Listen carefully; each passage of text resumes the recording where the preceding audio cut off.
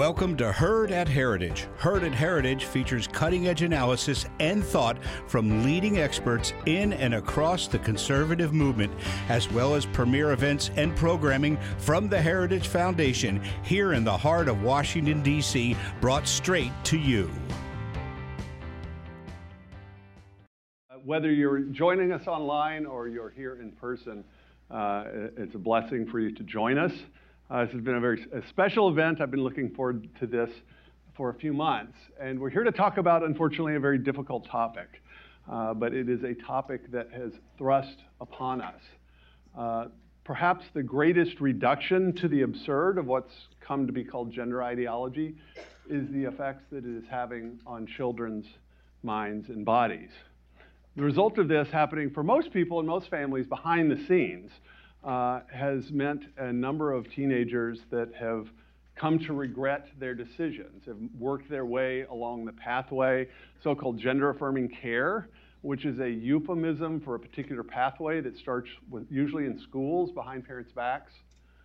It's called social transition. It's really a psychosocial intervention in which children's names and pronouns, the ways in which they're treated and described in schools changes, then often followed by puberty-blocking drugs, cross-sex hormones, and then later in adolescence, radical surgery on their bodies.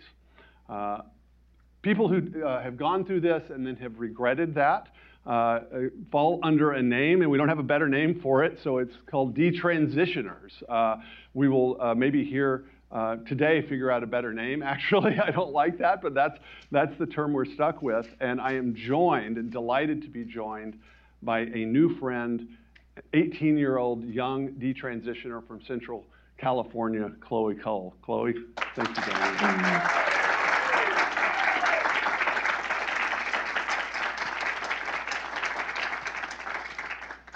So Chloe, you hail from the great state of California, and so I can tell you, those of us that are not in California tend to think that the craziest stuff only happens in California, but the reality is this stuff is happening everywhere. But you, in some ways, you've described yourself online, I know, as the sort of canary in the coal mine on this issue.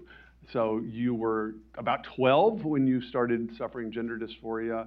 You started early after that. You had a double mastectomy.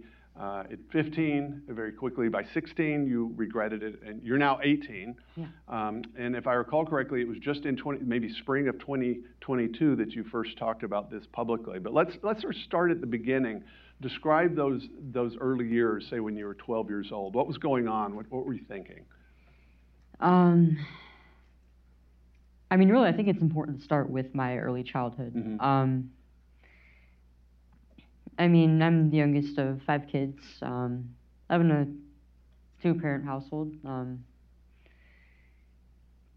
Overall, I had a pretty, I'd say, normal early childhood, mm-hmm. but I wasn't exactly the easiest kid to raise. I did have some behavioral issues and issues with emotional regulation, and I was struggling a lot in school, both socially and with focusing in class. So would you say both socially, so normal childhood, generally kind of normal family situation, struggles, normal struggles or kind of unusual struggles? Because of course, all of us that went through school pretty much uniformly say we didn't have that great of experience all the time, but would you say you had some very particular challenges at this stage? Well, I started getting bullied at a pretty young age while I was in elementary school. I didn't really get along with other kids my age. Boys would pick on me. I wouldn't really get along with girls. As I got older, I did find it a little more easy to make friends, but it was usually with boys, and I never really ever fit in with other girls my age.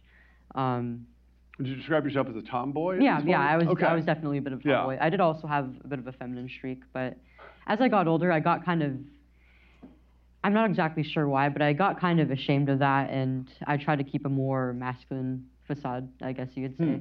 I mean, a lot of the cartoons and comics I would read would portray girls, and especially like the feminine girl characters, as kind of like all like bubbly, pink, stupid. This wasn't your ideal? No.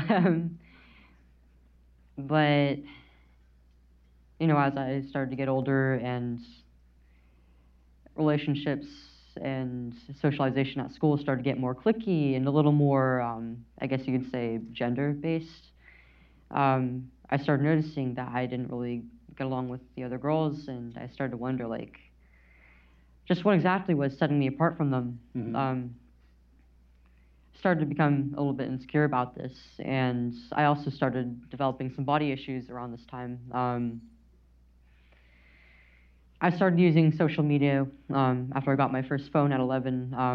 The first platforms I used were primarily I used Instagram and Snapchat, which both of those are very like image oriented, and I would see a lot of very, you could say, idealized or sexualized images of adult women and young women on there. And you know, I noticed like a very particular body type and I guess you'd say faces, just features in general that I didn't really match up to, and I started to think like, you know, because these women, they were very curvy, had very large hips, thighs, breasts, small waist, and I didn't really look like this. You know, I was a kid. I wasn't very developed, but I was also a bit on the tomboyish side.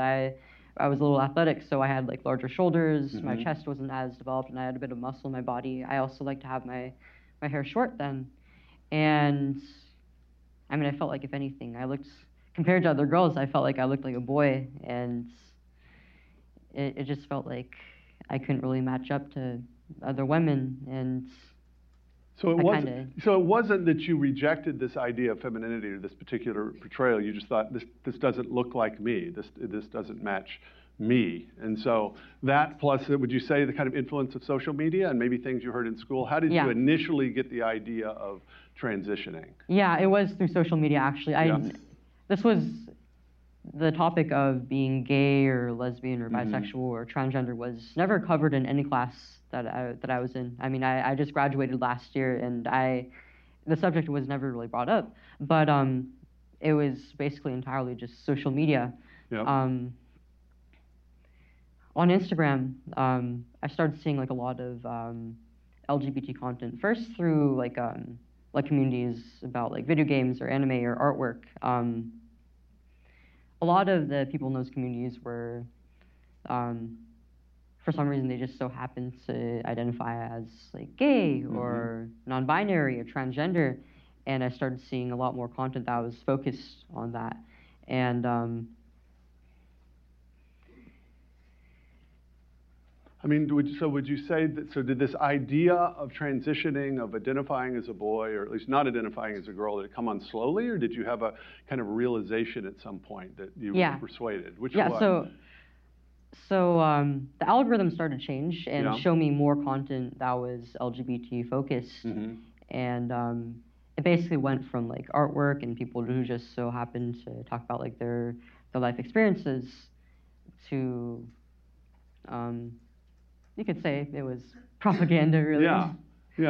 And so did you go through this kind of then the traditional pathway that started with social transition? Did this happen? Did you decide to do this before you're telling your parents, or did you describe this to your parents? I mean, how did that momentary, so there had to be a transition where you were socially transitioning, right? Describe a little bit about that. Yeah, so I started to wonder a little bit about what my identity was, why I was attracted to what my gender identity was, and I went through a few labels before I finally settled on, well, I'm just not a girl, I'm a boy, actually. Okay.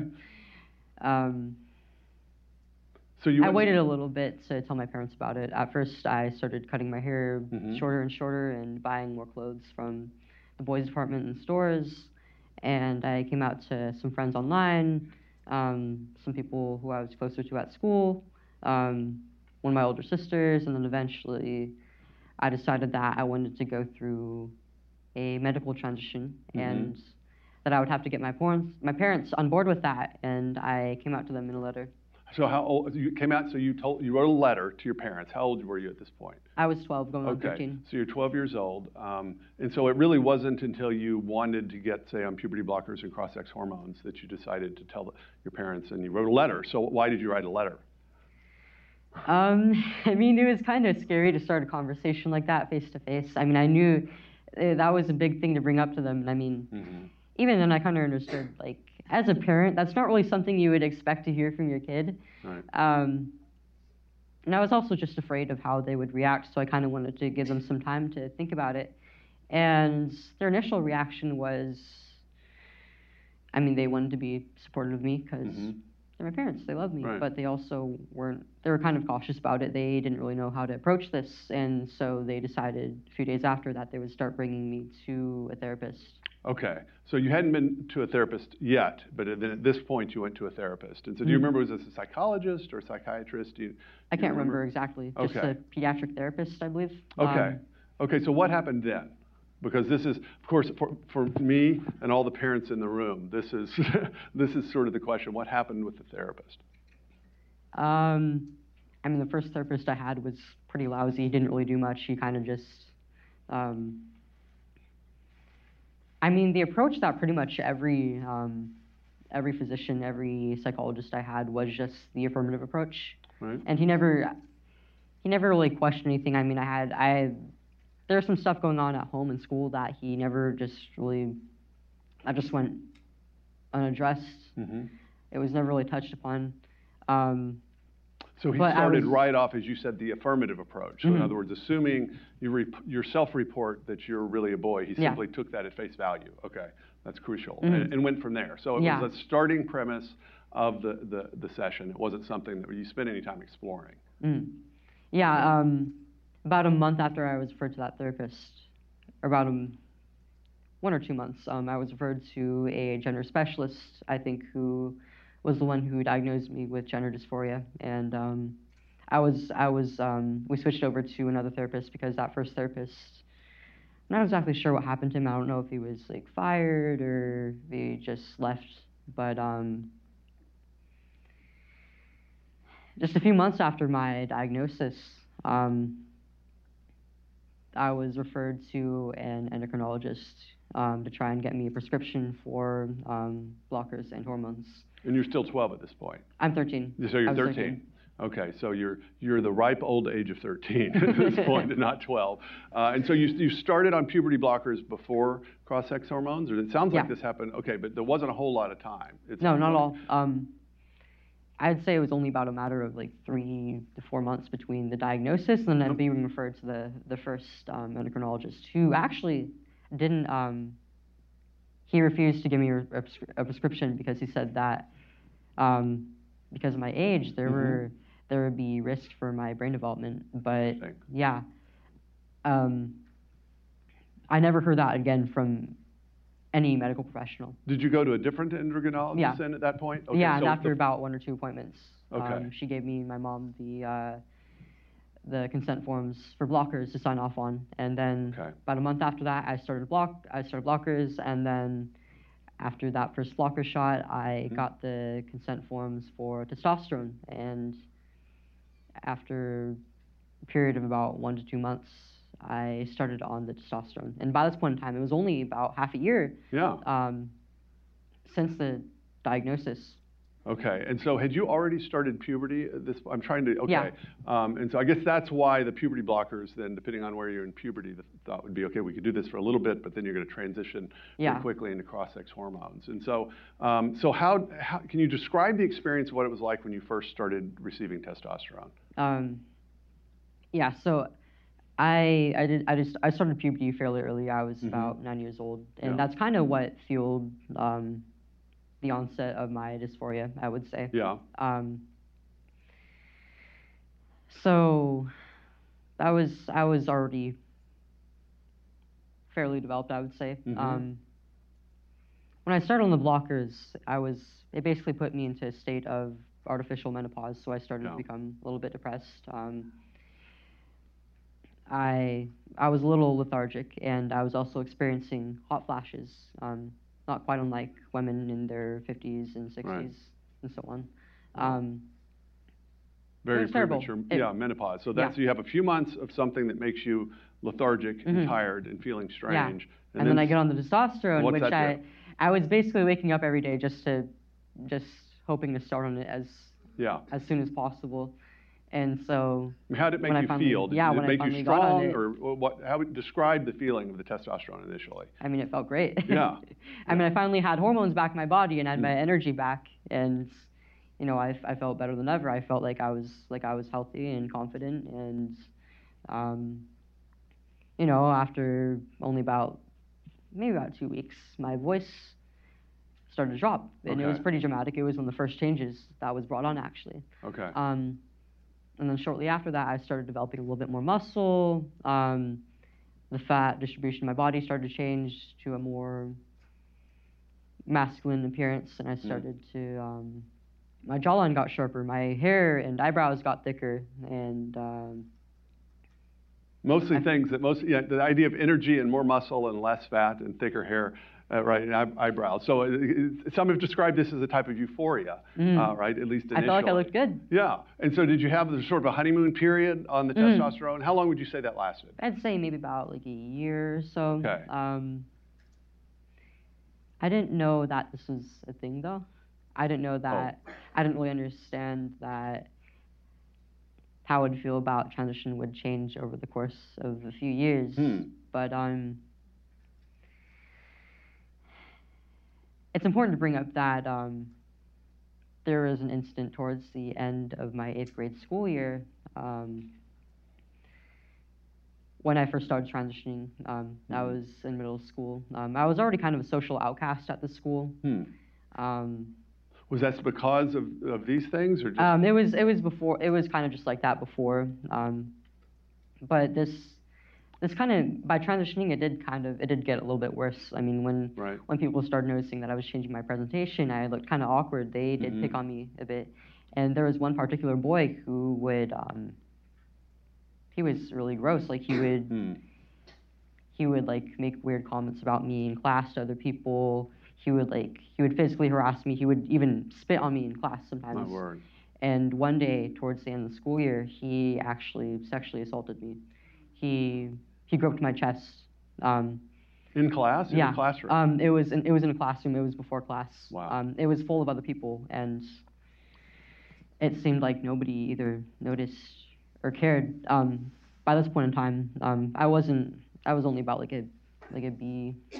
about a B cup, I would say. So I didn't think that my chest was very noticeable, and I often wore like T-shirts and hoodies, and I never really thought that anybody would notice this part of me. Yeah. But he did, and he took advantage of me, and I wanted to hide that part of me for the rest of my life. I didn't want anything to do with it, and I didn't want the attention that I thought it would bring me. So, gosh, it's hard not to imagine that's connected to the sort of next step in this story. And so when did you decide, because at this point we're just dealing with social and drug interventions, and then you move to surgical interventions. So talk a bit about that. I mean, did you, when you started this process, did you realize, okay, a few years from now I'm going to be undergoing major surgery, or did that dawn on you slowly? What was your thinking?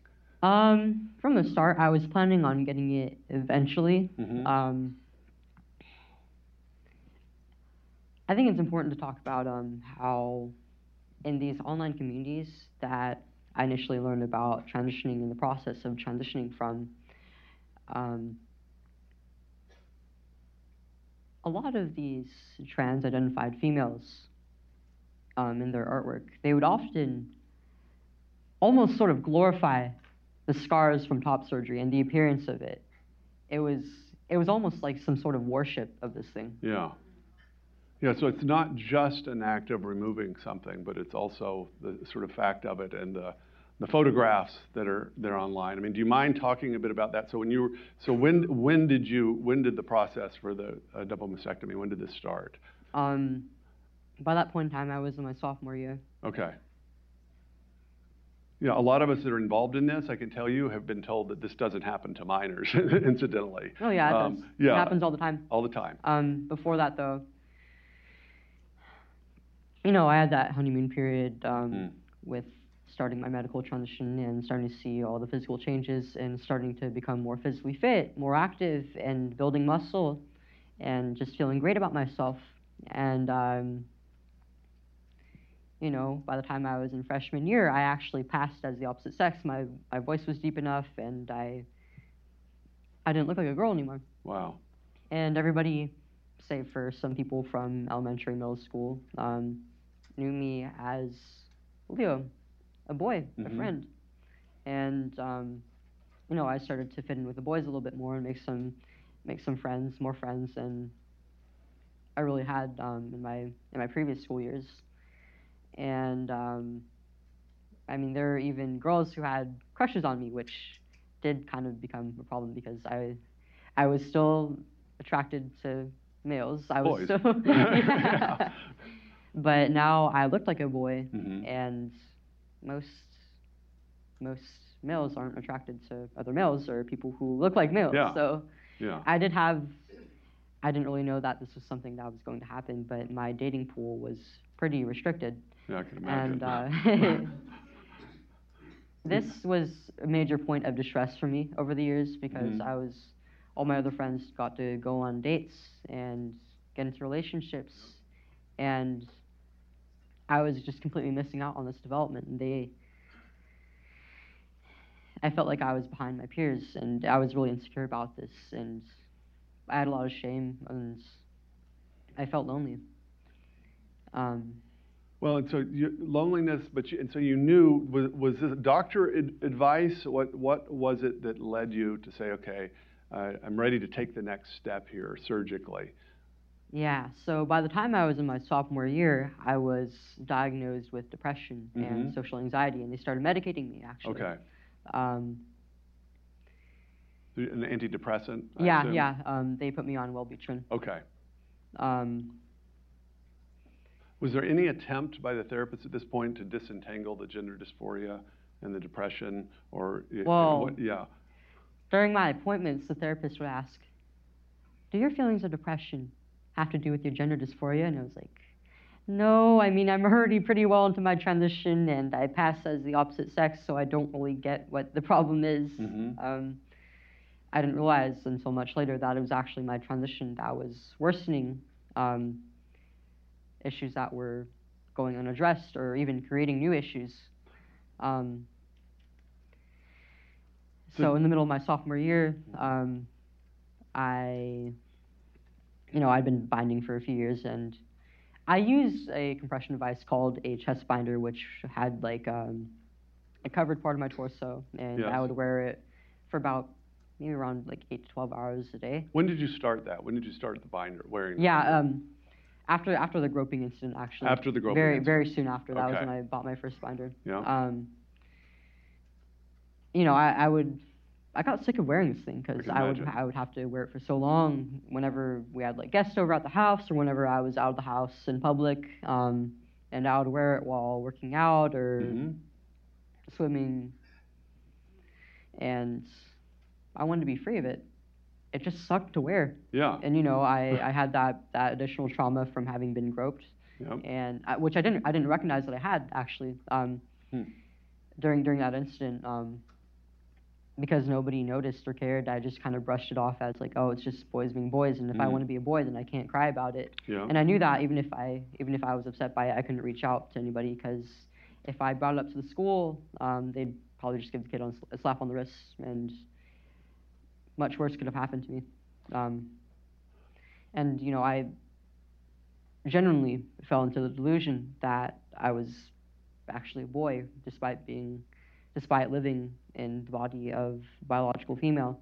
And naturally, I wanted to look like the boys my age. I wanted to be able to take off my shirt, not have to worry about like comments in the locker room, or just be able to like work out and swim shirtless. Okay, so had the doctors at this point, so you're on testosterone, you're using a chest binder, had they described, I mean, thinking back on this, Had they described the details of what this would do for your potential capacity to nurse children, to bear children later in life? Was there kind of clear and obvious disclosure of this, or was it mentioned? Yeah. So it was discussed. Yeah, they did tell me. How did you feel about that? Did you not care at that point, or? Well, I didn't care about that point because I wasn't thinking about having kids. Yeah. I was 15. Yeah, you're 15, which no 15-year-old thinks that way. And then you're also saying, you said you're under the delusion that you're a boy, and boys don't have kids. Yeah. Is that the thinking? Yeah, I was like, well, boys don't breastfeed, so why would I want to do that? Yeah. Yeah, so this. I think that's an absolutely crucial part of this, because it's very hard. People can understand. It's easy to understand. Okay, I wasn't thinking about having kids when I was 15, but I'm a boy, so I never was actually thinking about the fact that I'm not going to be able to bear children or breastfeed. Right? It never occurred to me because it's not my capacity.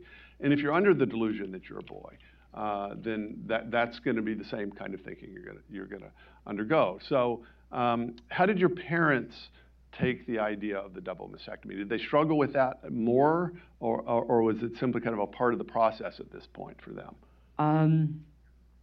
I think they really did struggle with it. I mean, throughout my transition, they really did struggle. My relationship with them was pretty strained, especially towards the middle and later stages. They were told by the doctors at the beginning that the regret rates are less than 1% to 2%, which isn't true. We don't know that. We don't know that. Yeah. We don't have long-term studies. They weren't told. Yeah, they weren't told that the rate of desistance amongst minors who haven't been medicalized is anywhere from around 60 to 90%. There were a lot of things that weren't disclosed to them. Right. But they were told that if I wasn't allowed to transition as I pleased, I would have been at risk of suicide. Okay. So they were told, do you want a live son or a dead daughter, effectively? So there was absolute certainty on that. Lack of clarity on the obvious risks, or simply the simple unknown of the risk. And then for your own part, you sort of understood at an abstract level, okay, I won't ever be able to breastfeed, but so what? I'm a boy. So yeah, this is the thinking. So do you mind describing a little bit about the surgery and the aftermath and what that was like? So after my first appointment with the surgeon, I was referred to a top surgery classroom in the hospital building that was intended for other minors and their families to attend and learn more about top surgery and basically be given propaganda. Yeah. That's really what it was. Yeah. I mean, even in the surgeon's office, they had like pictures up of. They had like photographs of patients who were post-op, and they had like books full of these pictures. I don't remember a single photo of like a botched surgery or really what could go wrong. Obviously, because they're trying to market this, but there could be a little bit more clarity. Yeah. So.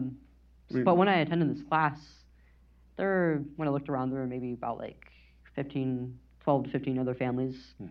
But it kind of shocked me how young or early in the process some of these other kids were. Was it all kids and parents in this class? Yeah. Okay, so some even younger than you? I'd say maybe as young as 12 even. Wow. And most of them looked like they either weren't on testosterone yet, or they just started it. And it just kind of struck me that they're already thinking about surgery. Yeah. But I kind of just brushed it off in my head. It was like, well, I guess they're all just like me, and this is normal. Yeah. So describe a bit about the surgery itself and the aftermath. I don't know if I really want to go into detail about how they do it. I think it's important to bring that up because it's important to know just how awful it really is, but I also don't really want to discuss anybody. But you've struggled with this, right? This is a huge part of the story, and I know I've watched several interviews where this was a watershed for you, and it's something you're now still struggling with medically, right? Yeah, I still have some complications years after the fact, some of which have popped up just last year. The way that the surgery was described to me, I guess they kind of watered it down. They simplified it a little bit just to make it a little more digestible for my 15-year-old brain. I got the most common type of incision. I was actually pushing for a less invasive surgery, but they kept telling me like, oh, there might be some blood supply issues. Oh, that's an experimental incision, when really all this is experimental. But so they made a cut, I think either under or like on the upper side of my breast, and they would take the tissue out, leave some in for contouring purposes, but they would also leave an area of scraped skin, like a deep knee scrape, they said, but more controlled. Right. And they would excise the nipples, and then they would put it in that area of scraped skin to, they said, create a more masculine positioning and appearance of the chest. Okay. Really, it's like Nazi-era experiments. Yeah, yeah. So this is both removal of the breast and also reconstruction to try to make it in some way look more typically male. That's the idea. I mean, if anything, the scars under the chest and around the nipple just make it obvious that you're really female, but I didn't really understand that at the time. Because most men don't have scars on their chest like that. But, you know, after I went under the surgery, actually in the initial moments before I went under, you know, on the morning of, I was pretty nervous. I mean, I didn't have any doubts about it until after it happened, but it was like, you know, I was excited. I was nervous for something that I saw. Surgery. Yeah. But when I was rolled into the operating room, you know, I was kind of just making small talk with the surgeons and the nurses about, like, hi, I'm Leo. I go to this school and so. But I noticed there was like a male nurse in the back. He looked pretty young, but he was just, while he was preparing, he was staring at me, and he had this look on his face that at the time I didn't really understand what it was, but I think he was. Was he struggling? Yeah, Do you think he was struggling with what was happening? I think he must have been thinking like, that's a kid. That's a kid that I'm about to operate on. Yeah. But when I woke up from the surgery and I was fully conscious, all the meds were off. It was an outpatient surgery, so I went home pretty much immediately after. Wow. Yeah. I didn't know that. Okay. So you went home, and so was this a kind of a cataclysm that caused you to suddenly, I mean, how quickly after this did you regret what had happened? I'd say about several months after. It was still a few months. I mean, when I woke up, I was like, great, this is a big step. I'm finally closer to my real self that I was told I was going to become. And, you know, I was happy. I was glad that I was over with it, and I was looking forward to being done with the post-op process and being fully healed and be able to go out shirtless and enjoy having the bare sun on my chest, I guess. That never happened because my chest still hasn't fully healed, but... so it's been over 2 years now. Wow. Over 2 years. And so it was still several months. Was there a moment in which you suddenly realized, okay, what am I doing here? Or was it something that was slowly dawning? What is it? Is there a specific cause, would you say, that led you to suddenly, you know, move in exactly the opposite direction? It was a gradual process. You know, once I went home, there was a period for about a week when I couldn't bathe just to keep everything in place and healing as it should. But then after that period of time, I had to go back to the nurses to get all the stitches pulled out. And the sensation, it was very dull, very numb, but I could still feel everything that was going on. And it was like a slap to the face, basically. And then when I went home and I had to start bathing and changing my dressings and looking down at these wounds that were on my chest, the reality of the situation kind of hit me in the face. I mean, the process was described to me, but you don't really understand what it's like until you actually go through it.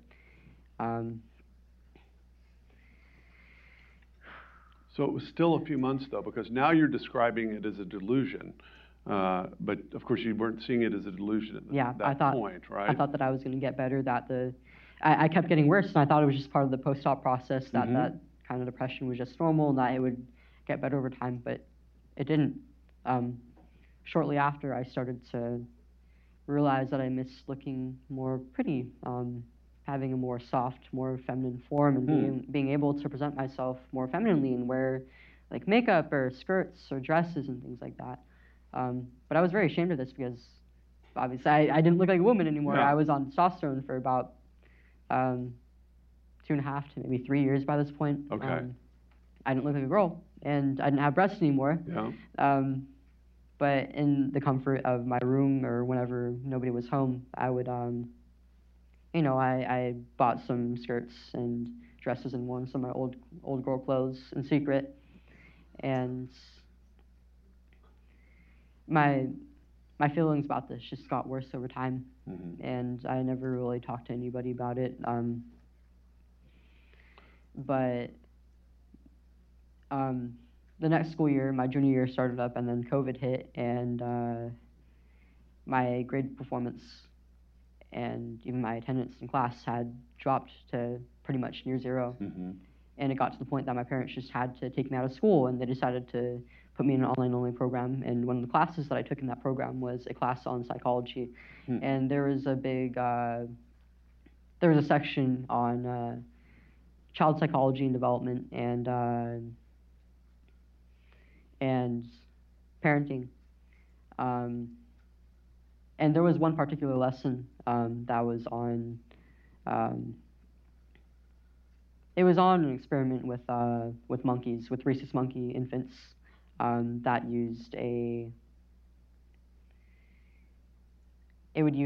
used surrogate mothers made out of either wire or cloth to, do you know the one I'm talking about? I did, yes, can't remember, exactly. Yeah. I can't remember the name. Wire, it is I can't remember the name of it, but one of the but the little monkeys, they want something, even a replica of a mom. Yeah, that was the first time, though, that I really had thought about like nursing and breastfeeding and how being a parent might look for me.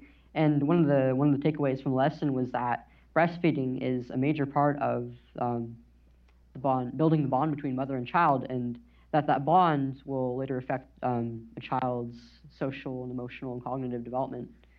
And I realized that when I got my breast taken away, there is so much more that was taken away than just some organs, like I thought they were. I felt like a monster. And this is from an online psychology class on child development. That's the occasion. Learning about being a parent was all it took.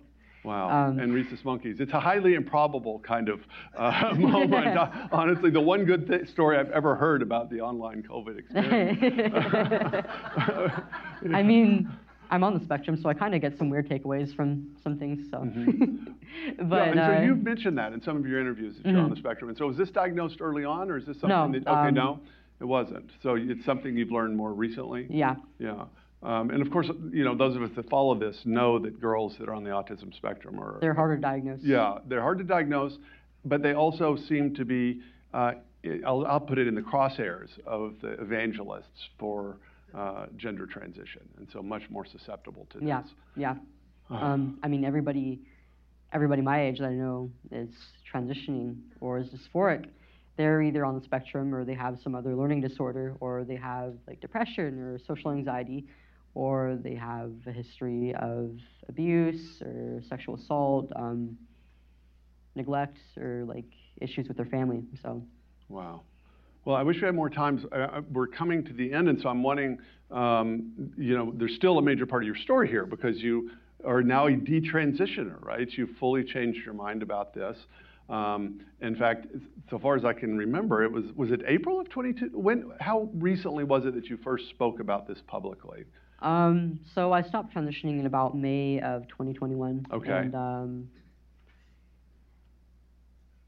by that point in time, all my relationships in school were basically destroyed by COVID and all the restrictions that were in place. Right. So I was pretty much interacting with people strictly online, and I would talk about my transition regret. I got a lot of vitriol and harassment for it, actually, just for talking about my experience. I was told that I deserved to feel this way, or that I was making other people uncomfortable, and that I was harming the transgender community just by talking about my experiences, that I should shut up. And I did for a little bit, because I couldn't handle that. I couldn't handle the treatment that I was getting, and I certainly didn't want to harm the community people that I thought loved me and supported me. But at the same time, I started researching detransition and reading into other people's experiences and interacting with other detransitioned people online. And I very quickly learned that all these people and even my medical professionals had been lying to me, and that I wasn't harming anybody by speaking out. Quite the opposite, actually, and that I should continue to speak out. Absolutely.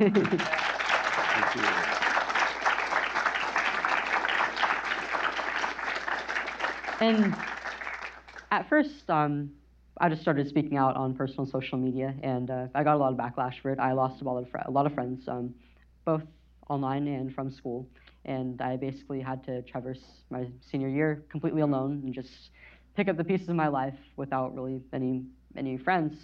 I did persevere though, and I did manage to make some new friends outside of school who I know really support me, and even if we don't see eye to eye on everything, we're able to get past our differences and really have each other's backs. And I've also made amends with my family, and really they've really been the ones helping me get through this. I mean, in that period when I realized that I regretted my transition, there was basically like a week where I just didn't do anything. I just stayed in bed all day, except when I was getting something to eat or use the restroom. My parents, they would come up to my door and like bring me food, offer a talk, offer some support, and I mean that's really what kept me going, honestly. Wow. But I decided to go public with my story and start speaking out on Twitter.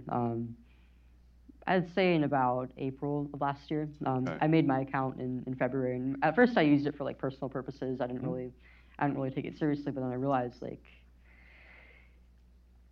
I could make a huge platform out of this. I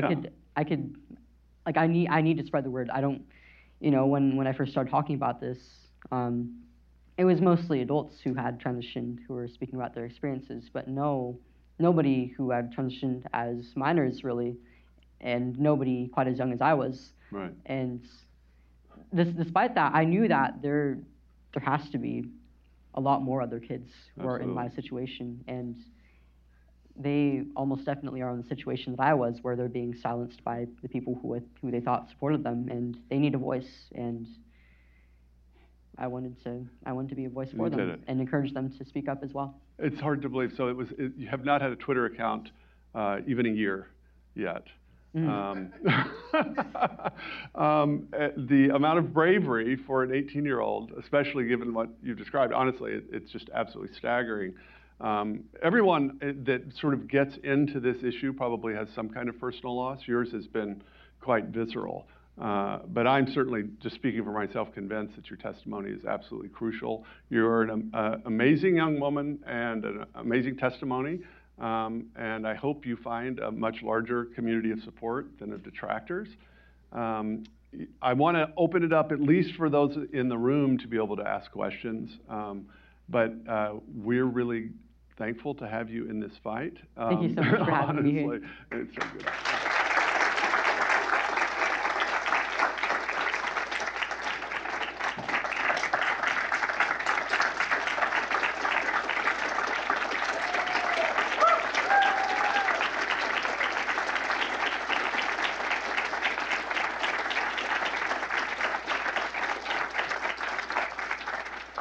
So I don't know where the microphones are. So, okay, so we have a microphone. I do have one thing to add, though. My parents get a lot of crap from both sides. I mean, I'm sure. I mean, people on the right and feminists tell me that I should go out of my way to sue them, and that it's their fault that they got me into the situation, and it's really not true. I really don't believe that. People often talk about how the kids in these situations are vulnerable, but I think really it's the families as a whole that are vulnerable. I mean, my parents were failed in a lot of ways, not only in this way, but from a young age, they were basically constantly at odds with the institutions. Like, they were constantly in a fight with my doctors and my schools. At school, I didn't really have a lot of friends. I had some behavioral issues, and I was also struggling in my classes. I mean, I was a bright kid. Whenever I would apply myself and do tests and things like that, I would get near perfect scores almost every time. But I really struggled with concentrating and organization and staying focused. And join the club. They had an IEP in place for me, but the teachers and the schools never really enforced it. They never upheld it, and eventually they basically just dropped it entirely by the time I was in my junior year of high school. When in my earlier years, my teachers actually had told my parents that I had some pretty telltale signs of having autism, and they decided they recommended that my parents get me screening. But when they brought me to the doctor, basically all they could get was a young, inexperienced physician who said, like, "Oh no, she's too smart to be autistic. She's too well socialized to be autistic. There's just no way." And they wanted to get a second opinion, but my healthcare provider was basically, nope. Wow. But they did instead diagnose me, erroneously, I think, with ADHD, and they started medicating me for that when I was 10. Okay. Wow. Well, so I was, like I said, I wasn't exactly, raising me wasn't, it wasn't the easiest. And they certainly weren't getting any help from the officials. The people that they needed it most from. And so when I got the gender dysphoria diagnosis, and they were told all these lies about it, it was kind of like, it was almost sort of hopeful for them. Like, they thought like this was the thing, and that I was finally all figured out, and that I would finally get better from it. You finally get help. Nope, I was just an autistic girl. Yeah, wow. Yeah, that's a really important point, because the reality is the kids are the primary victims, but the parents are very often the secondary victims of this ideology. Absolutely. Okay, so we have a few minutes for questions. Microphone over here. So if you would like to ask a question, out front here. Got one. Thank you. I guess it's the seated picture. I'm at the Pacific University of the Holy Cross in Rome, and also Catholic University here in Washington, D.C. So thanks so much for your testimony, for your courage.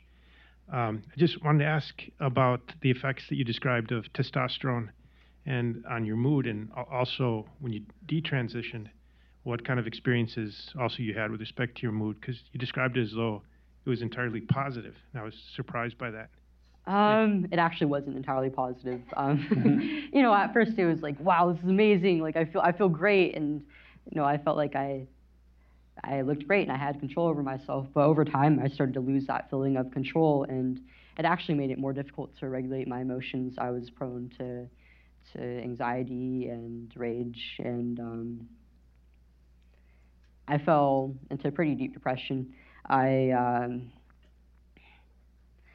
It actually caused me some physical side effects as well, namely, after about a year or so of being on testosterone, I started experiencing some urinary tract side effects. I was more prone to getting UTIs, and sometimes I would even get blood clots in my urine. And this actually got worse after I stopped taking testosterone. I did go cold turkey off of it. I didn't really have any guidance, and I just wanted to be done with it, because I was sick of taking it. I was sick of lying to myself, and I just wanted to be over with it as soon as possible. But the issues with my urinary tract actually temporarily worsened for a few months, and I lost my appetite completely. I lost around like 25 pounds just in a matter of 2 months. And I was having digestive issues as well as issues with my emotional regulation because, I mean, my hormones were just completely messed with. And it was, I mean, not only did I have to deal with that, I mean, hormones are involved, sex hormones are involved in more bodily processes than we realize, and that includes emotional regulation. And on top of that, I was dealing with the distress of stopping my transition, having been wrong, the shame around that, the lack of support that I was getting, and the having to deal with having to think about all the implications for my health and my life going forward. Hi, Chloe.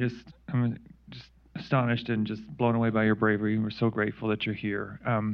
As I've been interviewing detransitioners lately, they're going to endocrinologists who are trying to help them, but they even tell me that the endocrinologists, they measure their hormone levels, they're tracking their various things, but even they don't really know what to do because with every person it's different. But could you maybe shed some light on what do you think the greatest medical needs as detransitioners start to recover? How can, for people who want to help them both recover psychologically and recover medically, endocrinologists, in terms of what are the best helps and what are the most pressing needs that you see? And I'd also be interested in knowing, what are you hearing now as you've come out versus when you started from other detransitioners? How has that changed even in the brief span of time you've been more public? I mean, in my experience, I didn't really get any help at all, even from the endocrinologist. I had to request my own blood tests, and they weren't routine. They weren't like scheduled or anything. And I guess it's kind of on me for not scheduling. But after just a few months of getting those blood tests, I did stop. But all around, I didn't really get any support. Even my therapist and my gender specialists who referred me to the surgeon were kind of in shock. They were at a loss of what to do, what to say to me. And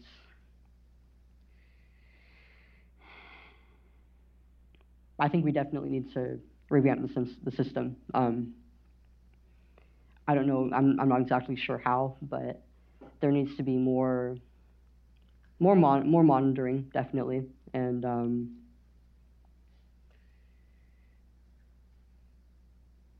sorry, what was the last part of your question again? The second half of the question is, versus when you started versus now, what is I would assume there's been an increase in what you're hearing from other detransitioners, and what are they telling you now that you've learned since when you first started? Speaking out more. I mean, when I first started, it was really only people who transitioned as adults who were speaking out. There was the odd person who, some of them had transitioned while they were minors, but by that point in time, they were already in their they were already in their late 30s. Their late 20s to early 30s. And there certainly weren't any people like me speaking out, but now that I've noticed a lot more people who were transitioned as minors coming out, and they're getting younger and younger. Just all the way over here on the left, and then we'll move to the other side of the room. Hi, Chloe. Thank you so much for sharing your story. I have to say that you speak very eloquently about adolescence for somebody who is so young, and very honestly, because I think even many adults don't actually have that ability to be so transparent about the challenges that they had during adolescence. So thank you for sharing. I have one question, and that is, when you were experiencing gender dysphoria, did you actually have an idea about your future, about turning into a man, or was it in the moment about not wanting to be a girl and becoming a boy? I mean, I did have some ideas about what being a man would look like, but it wasn't really fleshed out. It was really more of a in the moment kind of thing. It would still, about your future long term as an adult, was it in the moment about, like age limited? Did you see the long term about what it would mean, or was it very limited to the present experience and challenges about being an adolescent girl? I'd say it was definitely more the latter. I mean, I was only a kid, so I could only extrapolate so much, but I mean, it wasn't really ever my future and how transitioning would look for me in a matter of several years, 5 years, 10 years, and so on. It was never really addressed at all by the adults. Hi, I really appreciate you coming forward with your story. As someone who grew up a very sensitive, creative boy in a very conservative area, I think that I've told a lot of people that if I had grown up with these online communities like Tumblr when I was growing up, I could be in a very similar situation. Like someone could have come, a well-meaning teacher could have intervened in this sense. But at the same time, I think that there's a lot of the roots of the current gender movement, and especially children moving towards transition, are issues that conservatives kind of struggle to address, like mental health, like gender outside typical gender norms and rules, etc. If you had any advice or thoughts on how conservatives could be more open-minded to the root causes of transition, because I think a lot of conservatives latch onto the Dutch method because it bars gender transition as minors, right? But part of it is also that Europe has become a lot more open-minded to children who grow up that are not typically masculine or feminine. So yeah, if you have any thoughts on what you think American conservatives could do to address or be open-minded to the root causes of stories like yours, I'd really appreciate it. Thank you. So this sort of question about the overly rigid gender stereotypes, because you obviously struggled with that. Yeah, I mean, how do we handle that? Yeah. Would it have helped if somebody had said, you can be a tomboy and you're still a girl, right? Yeah. You don't have to love dolls. Yeah, and I was often referred to as a tomboy growing up, but it always felt like that wasn't enough. Like I was something different. Like there was something different about me, and that I really struggled to figure out what it really was. But I agree that I feel like the reason why things have gotten to this point is because of both sides. I mean, for a while, conservatives have mostly just been ridiculing the movement, not really looking into it and really researching it, and kind of just brushing it off as like, oh, it's just this one-off crazy weird thing. crazy thing. Yeah. But it's not, and it's really captured really vulnerable, not only children, but parents and young people and even entire institutions. Absolutely. And we've really let it go unchecked. Yeah. A lot of people don't really understand just the nuance of the situation. I'm going to speak for the parents. We have a lot of policy wonks in here, and I'm one of them, but I will say as the parent of an 18-year-old on the spectrum, your story is very compelling.